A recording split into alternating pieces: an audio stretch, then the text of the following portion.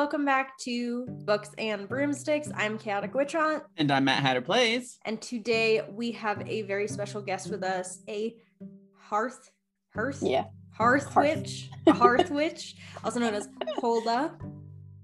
Yes. Hi, welcome. Hi, how are y'all? I'm good. Can you tell us a little bit about yourself? Yeah, so I have been practicing since about like 2015. And like many people, I started off into this very weird kind of ambiguous craft that really kind of left me scrambling. And then as I dug into my ancestry more, I started getting really interested in building up an ancestral practice. And that then led me to German folk magic. So I technically classify myself as a German American. So I was born and raised in America, but I also was raised for a period of my life in Germany. So it's kind of created this ambiguous upbringing for me. I feel like I have, both hands in the pots, if that makes sense. And so I feel like I connect both with American culture and German culture, and I try to bring that into my craft and try to kind of help people along the way to know that they can do that too, and that they can bring their ancestry into their craft in a healthy way. Definitely a healthy way. I love that. Yeah, we're very excited. We're trying to do a bunch of different regional episodes on folk magic. You are the next one. Yeah. So the question I have for you, first question, is it Germanic folk magic or German folk magic? That's a really good question. Okay, so they're very different. Okay, so when we talk about Germanic, there are actually a lot of different countries that are classified as Germanic folk, or well, not Germanic folk magic, but just Germanic period. So various historians will give you different answers on this, but it's basically any region or now country that was previously occupied by Germanic tribes or the Teutons, however you want to say that. So that would include technically Scandinavia, obviously modern Germany, parts of Poland, the Netherlands. So there's a lot of countries that fall into the classification of Germanic, but that is an entirely different aspect than German, because Germany as a country technically is a pretty new country. I think the borders were finalized somewhere in the 1940s. I, for whatever reason, always forget the exact number. After World War II, and Prussia kind of disassembled. There was World War II, and after World War II, the borders were reestablished. So Germany is a very, very different thing than Germanic. So is Germany Germanic though? Technically, but not all of it. That's the fun misconception with German folk magic, is I think that everybody, and this is very clearly a pet peeve of mine, everybody associates us with like the Vikings. It's like very, very, like a minuscule part of Germany even touches the ocean. So I don't even know what you're talking about. So like the Vikings, that was very much a Scandinavian thing, but South Germany had a very intense Celtic influence. And then the northeast side of Germany had a very intense Slavic influence. So Germany as a whole is this kind of big conglomerate of a lot of different backgrounds. So it's, even though you'd think that the word Germanic implies that, oh yeah, Germany was entirely Germanic, it really wasn't. Kind of like Italy. Italy had influence from Greece, the Latins, the different indigenous tribes, Turkish, Roman. Roman technically wasn't like a people, it was an empire. Right. And then from the north, we had an entire region of Celtic influence. Yes. Yes. It's like a lot of countries have that, and that ingrains a certain level of not syncretization, but influence into their folk magic. Right. Would you say that that's present in German folk magic? Oh, definitely.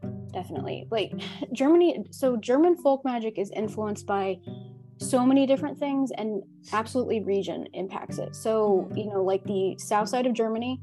So if you go way back in history and you look into the ancient civilizations, you'd find the Latin, and you'd find the Hallstatt culture.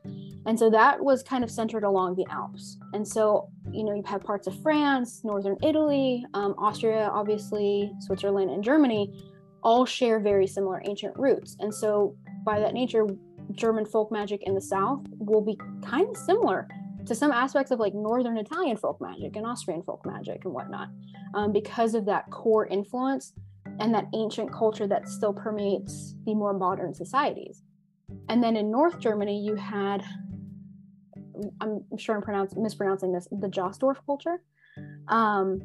I read it, but I never, hear it pronounced. But the Jossdorf culture was kind of some people say that was the origination of the, quote, Germanic culture. So North Germany, the folk magic that's present there is very, very different than South Germany.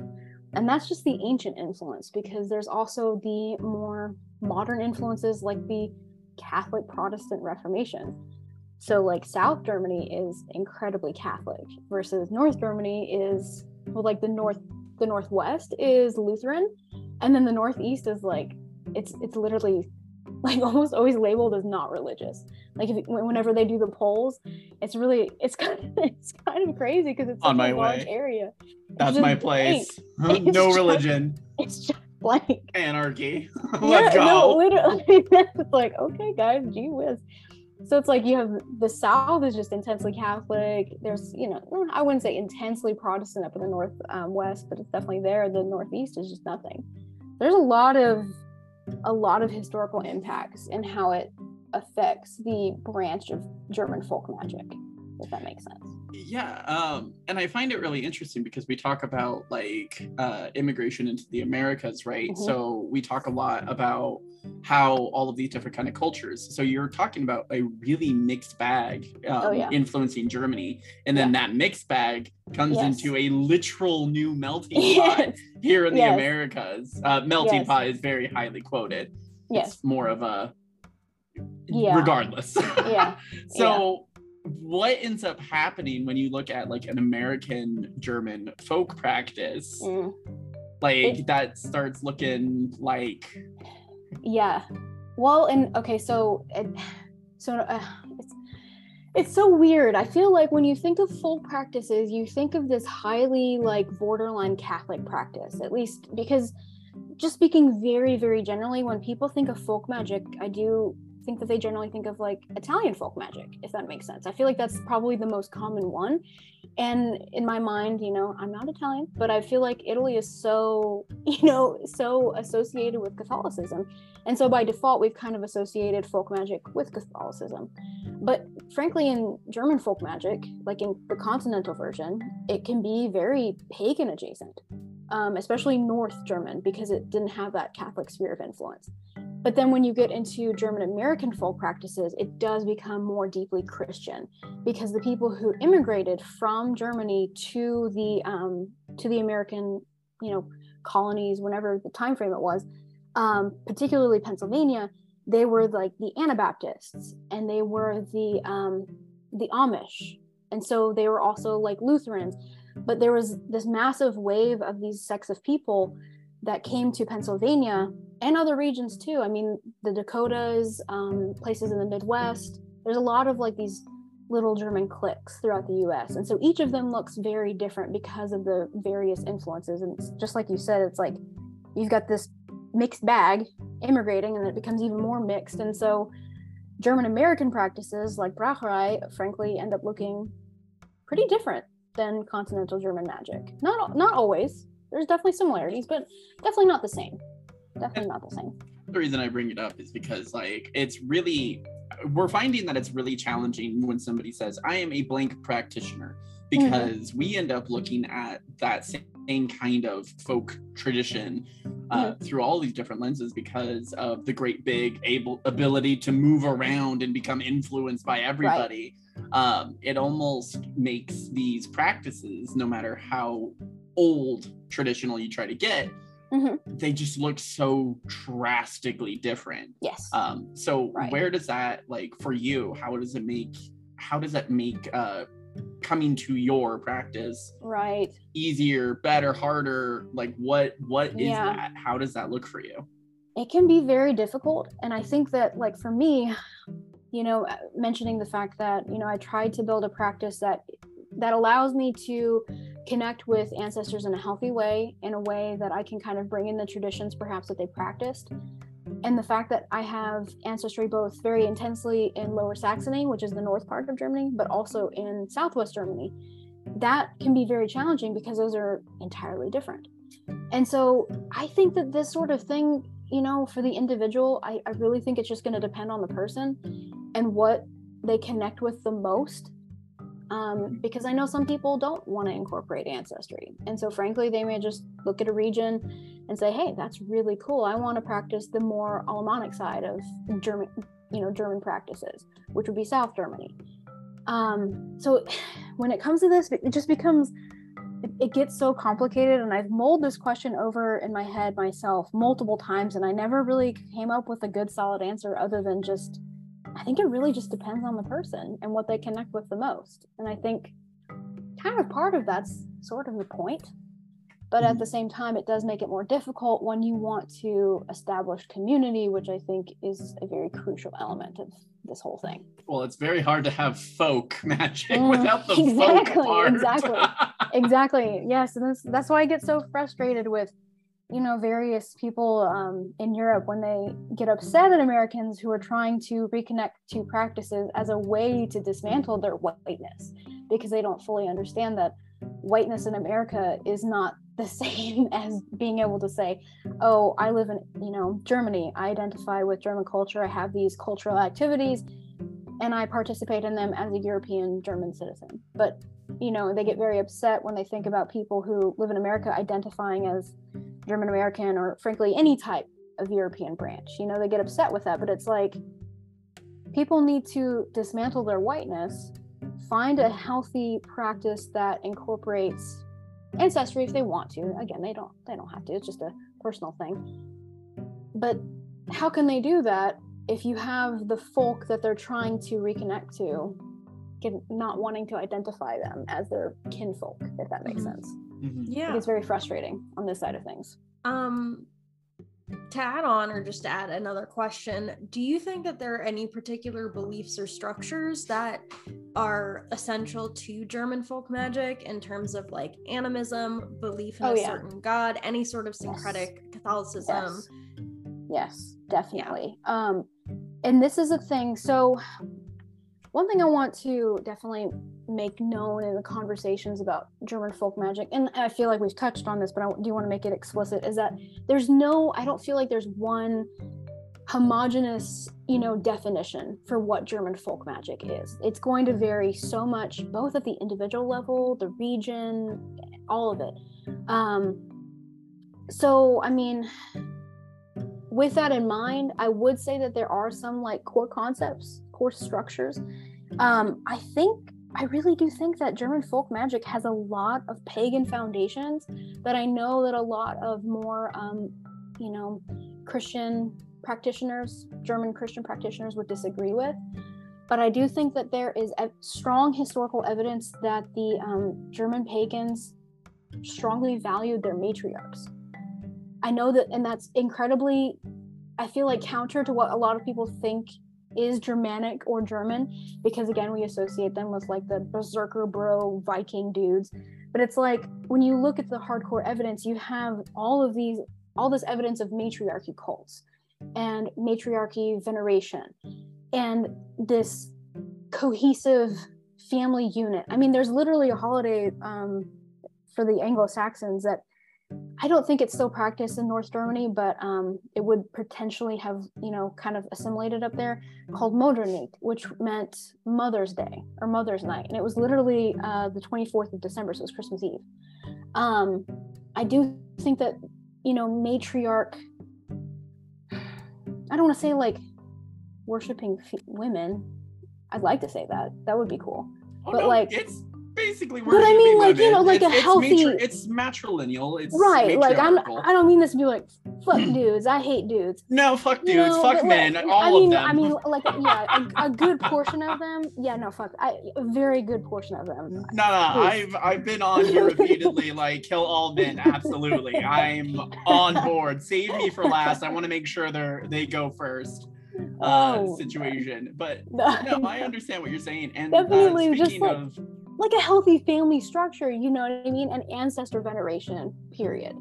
Ancestor veneration, I think there's so much evidence for that in all of these regions of Germany. And I find that when I'm talking to other German practitioners, regardless of the subset of German folk magic that they practice, it seems like they are so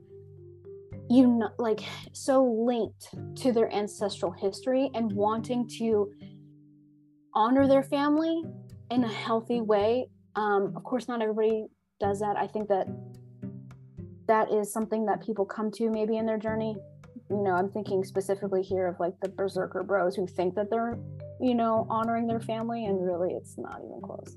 But I do think that is probably the one cohesive link to all the different practices would be that family ancestor veneration, and how important that was for the cultures that came before the German folk magic part of it, if that makes sense.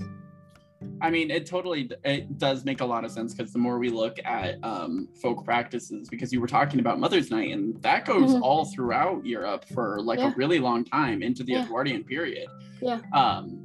And you see these really important foundational skills within folk practices of matrilineal ancestor venerations. Basically, mom's always important, and all of mom's family is the most important aspect. Generally speaking, that's the immediate family. Well, I mean, that goes back to, I mean, the Neolithic times. I mean, what is it? It's like, oh Lord, I'm sure that this is disagreed upon, but like societies didn't become patriarchal until, I mean, gosh, I can't remember the exact year, but probably like a little bit before Rome came in and colonized things. I think so when at least the Germanic tribes, sorry, Frankie.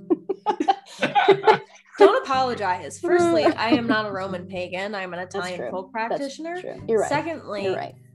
Yeah. Rome was a piece of shit. We know this. Rome colonized a lot. I know. And I'm not gonna sit here and be like, Rome was great. Like, Rome was kind of shit. They colonized a lot of Italy. They colonized a lot of Greece. They colonized a lot of Italic tribes that I am descended from. So although I worship a quote unquote Roman goddess, she's older than Rome. Which is funny because our goddesses are linked. I do want to talk about that. Wait, what? Start right now. What do you mean? I have great news. Okay. I wanted to share the great news first. Okay. Rome fell, guys. Rome fell apart. It's fine. It did. They lost. Okay, so like, I did just think of something that I wanted to add to like the whole like kind of like this foundational stuff that links these various practices. I forgot to mention animism. I think that animism is incredibly important when you talk about German folk magic, because it comes with this intense respect of nature. And the Germanic tribes are classically known for basically worshiping trees, according to the Roman accounts. Nice. Like, they literally didn't have temples. So many of these tribes, they literally had groves of trees that they worshipped in. And that, I mean, there is a goddess who has gone by many different names, and that will be like the segue into the Diana conversation. But there is a goddess who has existed in various forms throughout Germany. She's gone by the names Nerthus, Jord. Did you say Nerthus? Nerthus, I did. Huh. Yeah, so, oh Lord, Sith, technically, sort of, maybe. Sith. I'm iffy on that one. But you have these like Mother Earth type goddesses, and they've all likely stemmed from this original Neolithic goddess that my UPG, I don't think I'll ever officially confirm it because we don't have a lot of concrete Neolithic evidence, right? But my UPG is that this all stemmed from a goddess that was potentially worshipped in the Hallstatt and or the Josdorf, or a little bit of both, even predating them, as far back as the Neolithic. But point being is that there is this mother goddess who is very much intrinsically linked to the earth and the afterlife. And she has played different roles and gone by different names throughout Germany. And I think this Mother Earth concept really links the two core concepts of animism, particularly the relationship with nature and the relationship with our matriarchal figures and honoring our ancestry in a healthy way. If that, it kind of connects it for me. So, segue to Diana, question mark. Yes. How does that link? I'm curious. Diana. Okay, so remember we were kind of talking about how North Italian folk magic and history is very similar to Austria and Switzerland and South Germany, because they all are connected to the Alp mountain range. And so the Alps have often been connected in history. I have a note here, let me pull it up, because whenever they started the witch trials, there was a specific focus on these practices in the Alps. Ooh. And I believe that it involved Diana, and I believe that it involved the Germanic goddess Frau Bechta, who is also known as Frau Pechta. The B and the P sometimes are the same, so it's Berchta. So 1430s was the invention of satanic witchcraft. When they were trying to get they were trying to burn all the witches, they were trying to get it popular, and the Roman Catholics were like, I don't know, I don't think it's that big of a deal. So then these writers in the 1430s were like starting to describe these assemblies of witches, and then they were specifically focused on an area in the Alps. And so eventually these writers got successful, their movement got big, Joan of Arc, she got killed. All these sort of things just led one to the other. But I think that I was reading this and I was like, oh hell, there she is, there's Diana. It's this Alpine structure that existed. So oftentimes in old texts, I can't remember, I always, for whatever reason, I get these texts confused, but there's the document called the Hammer of the Witches, and that was so that was what was used basically as here's how to find a witch and here's how to kill her. So really funny note about the Hammer of Witches. It wasn't super popular when it first came out because nobody knew how to read. No, I know. Well, and that's the other thing that you can thank Germany for. We had the Gutenberg printing press, which suddenly made all these documents available. And it was at the exact same time that the witch trials was trying to get steam. And then when they printed out a fuck ton of these Hammer of the Witches, and then eventually people figured out how to read and shit. And then it got pretty popular. So initially what had happened with the Hammer of Witches is that there was this particular way of investigating, seeing witches and handling them. But what ended up happening was people couldn't read necessarily, but what would happen is people got told what was in the Hammer of Witches. And it got really convoluted really quickly. Game.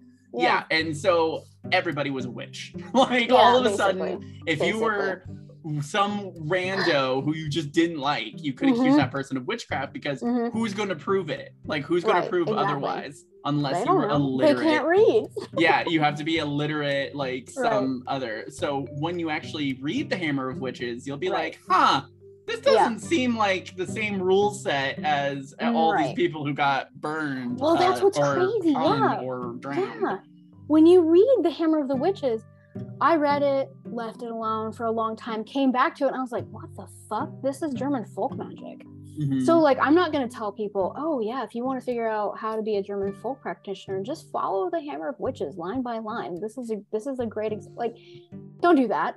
But it does give you an idea of the type of things that were practiced in this Alpine region. And again, you had the North Italians who were worshiping Diana, and her lore began to conglomerate and kind of mix with the lore of Hulda. So Hulda was a goddess that was mentioned by the Buchert of Worms in the Corrector? No. What the hell was that thing called?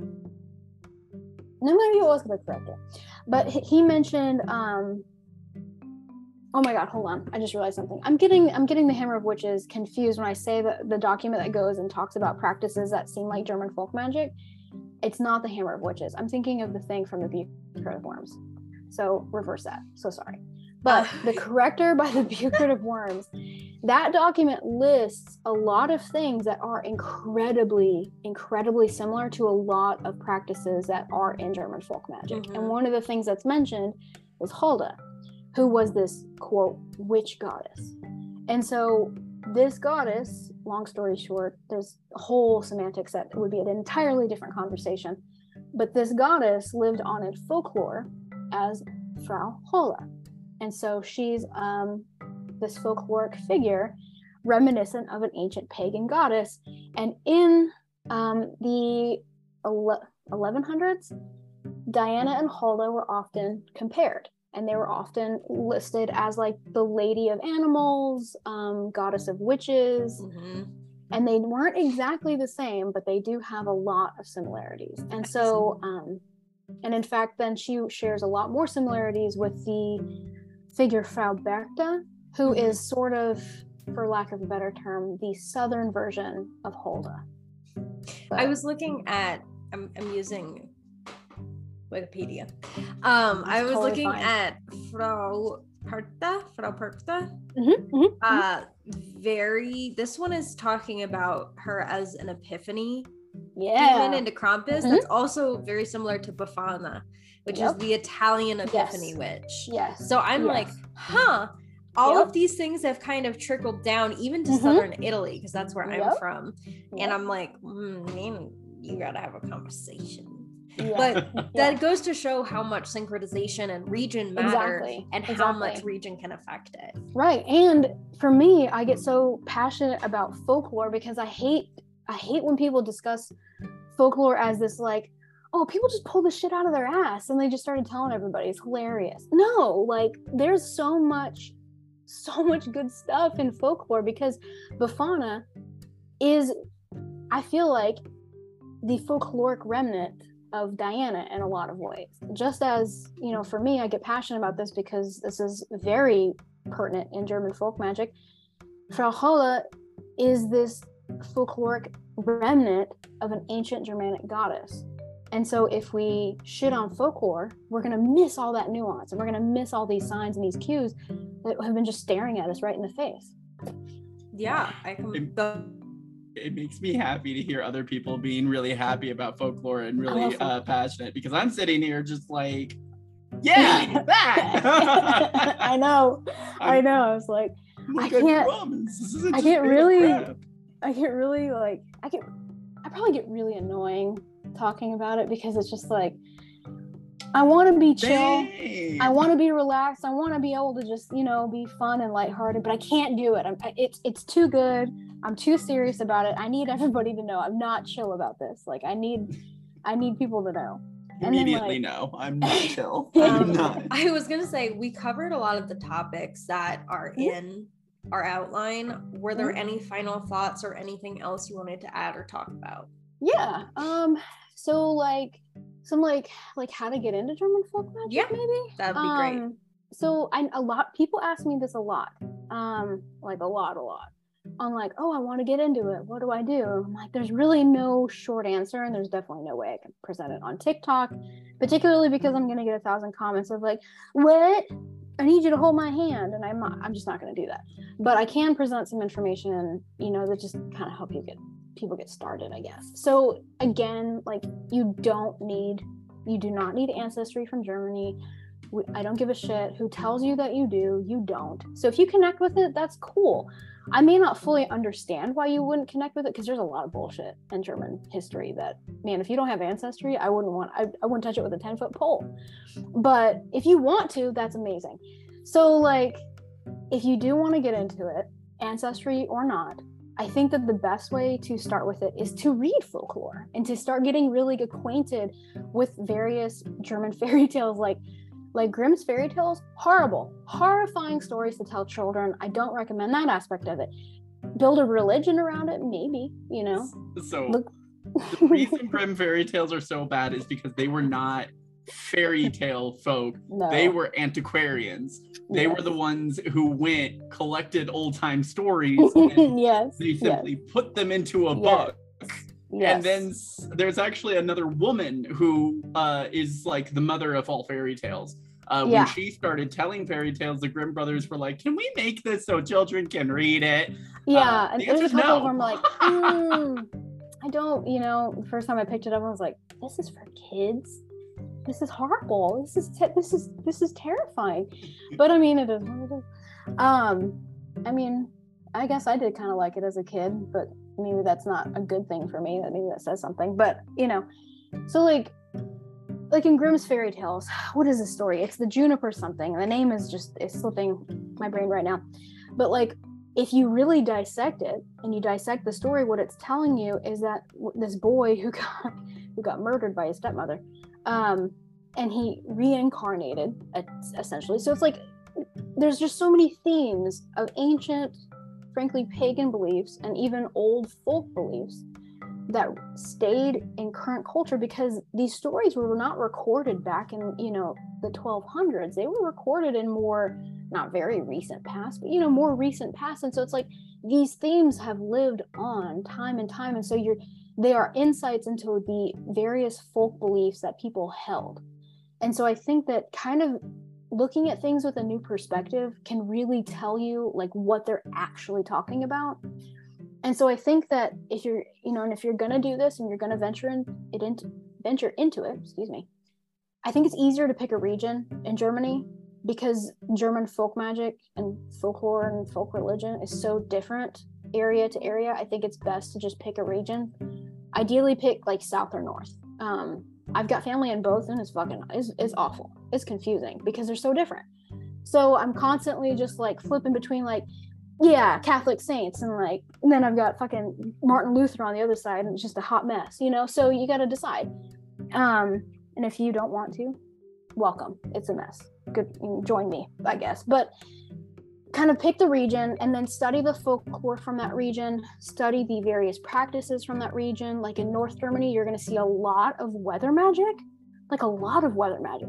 They were very, very particularly concerned with lightning, for, you know, but I guess that's because probably super rainy up there. yes.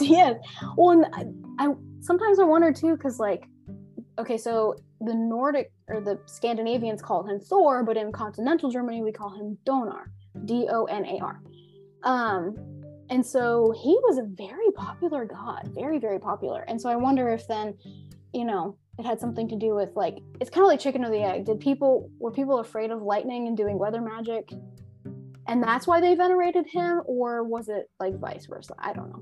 But anyways, so North Germany, you see a lot of weather magic, versus South Germany, it's a little bit more agricultural. So you start to see a little bit more related to like milk and butter. Like very weird stuff that I feel like fucking like, milk. What? Yeah. So that's so funny. I was doing some proto-Germanic research for somebody. Yeah. And yeah, cattle is this whole thing. Yeah. It's been this way for people think we like potatoes. Fuck potatoes, dude. It's all about the cows. I mean, so like, there's like this whole document I have about like all these superstitions related to milk and butter churning, and about how they really did think that witches were going to steal the prosperity from your butter. They were going to impact your butter churning. There's a thing in Italian folk magic that we talked about that someone can use the evil eye to steal someone's breast milk. Yeah, we had that, but it was cow milk. But I'm sure we probably had something similar. But it's like, milk. And it's funny because when you think about it, you have to start thinking back to like what was pertinent in the time that these folk practices were alive and well. They didn't have TikTok, thank God. They had other things. They had cows, they had crops, they had other shit that they cared about. And so we have to be able to assess, why was this important? Well, I guess really start with what was important, and then why, and then figure out how do you translate that in modern day. Like, I literally have a butter churner and I don't show it to anybody because they could give it evil eye. So I do have these like weird little things that, that was maybe not as like modern applicable, but I still do it because it's cool. But I also think about like, okay, how does that translate in modern day, where it's like, if you have something that's precious to you, maybe keep it private. Yep. Maybe you don't feel like you have to share it with the world or whatever, you know what I mean? Yeah. Like, just try and take these little lessons and look at you learning like a folklorist. I'm so proud of you. I was gonna say, don't share projects you're working on. Don't share how much money you make. Yeah. Any of this stuff that kind of was taught to me filtered down through folk magic. Isn't that funny? Because and you see this, it might have been about different things, but the theme of it, the why is still there. Milk, but right now it's about my job. It's how much money I make, because someone can be jealous and put an evil eye on it. Exactly. And Lord knows that people get really fussy about people and what they do with their lives. It's crazy. whatever. That's an episode for another day. Right? Yeah, that's a whole jealousy. A jealousy episode. Let's go. Yeah. 7 deadly sins. Let's go. Yeah. Thank you so much for coming on. Yeah. Where can we find you? Okay, so on TikTok, I am a Hearth witch, and that is because Hulda was technically like goddess of the hearth. So is Frau Berchta. Again, very big on like home matters and like matrilineal things, but whatever. So that's the reasoning for that. And then, oh God, I guess you can follow me on Twitter, but frankly, it's just shit posting. Unless you have Twitter circles and are in the Twitter circle, nothing of consequence will happen. Otherwise, it'll be the most entertaining thing you'll ever see. I enjoy Hearth's Twitter circles. Oh God, it is a Hulda witch. So that is AHOLDA witch. Okay, perfect. That's me. Yeah. Yay. Yeah. Thank you so much for joining us today. Absolutely. Very happy to talk to people about German folk magic and getting excited and realizing you don't have to just be fucking white. You can have some cool shit in your life and some cool cultural stuff. You don't have to be giving into this horrible white supremacist bullshit. Yeah. Get some culture. Yay. You know? Honor your ancestors. If that's your fucking shit, just go for it, you know? Get moo cows. Get moo cows. Get a butter churner. I'll be honest with you, home churned butter is better than store-bought butter. So like it's a win-win. There's no downside. Oh my God. Well, tidbit of the day. Buy a butter churner. Make your own butter. I know that that's the reasonable thing. All I got out of this is I want a baby cow. No, really. Oh my God. There's this Alpine, sorry, couldn't say that for a second, ceremony, particularly in Bavaria, where they literally will take their cows, will put these adorable adornments on them, bunch of flowers, and it's very rooted in old pagan stuff. They'll put mirrors on them to ward off evil eye. It's a whole thing. I'll send you the name of it. I don't have it off the top of my head, but it's this whole cow ceremony, and it's pretty much the cutest thing you're ever gonna see. Ready. Well, it's amazing. We're gonna spend the rest of our day looking at that. Thank you, Hearth. Absolutely. You're very welcome. Please do it. That is all we have for you guys today. Thank you so much for listening. I am Chaotic Witch Aunt. And I'm Matt Hatter Plays. Oh, and I'm Hearth. And we'll talk to you guys next week.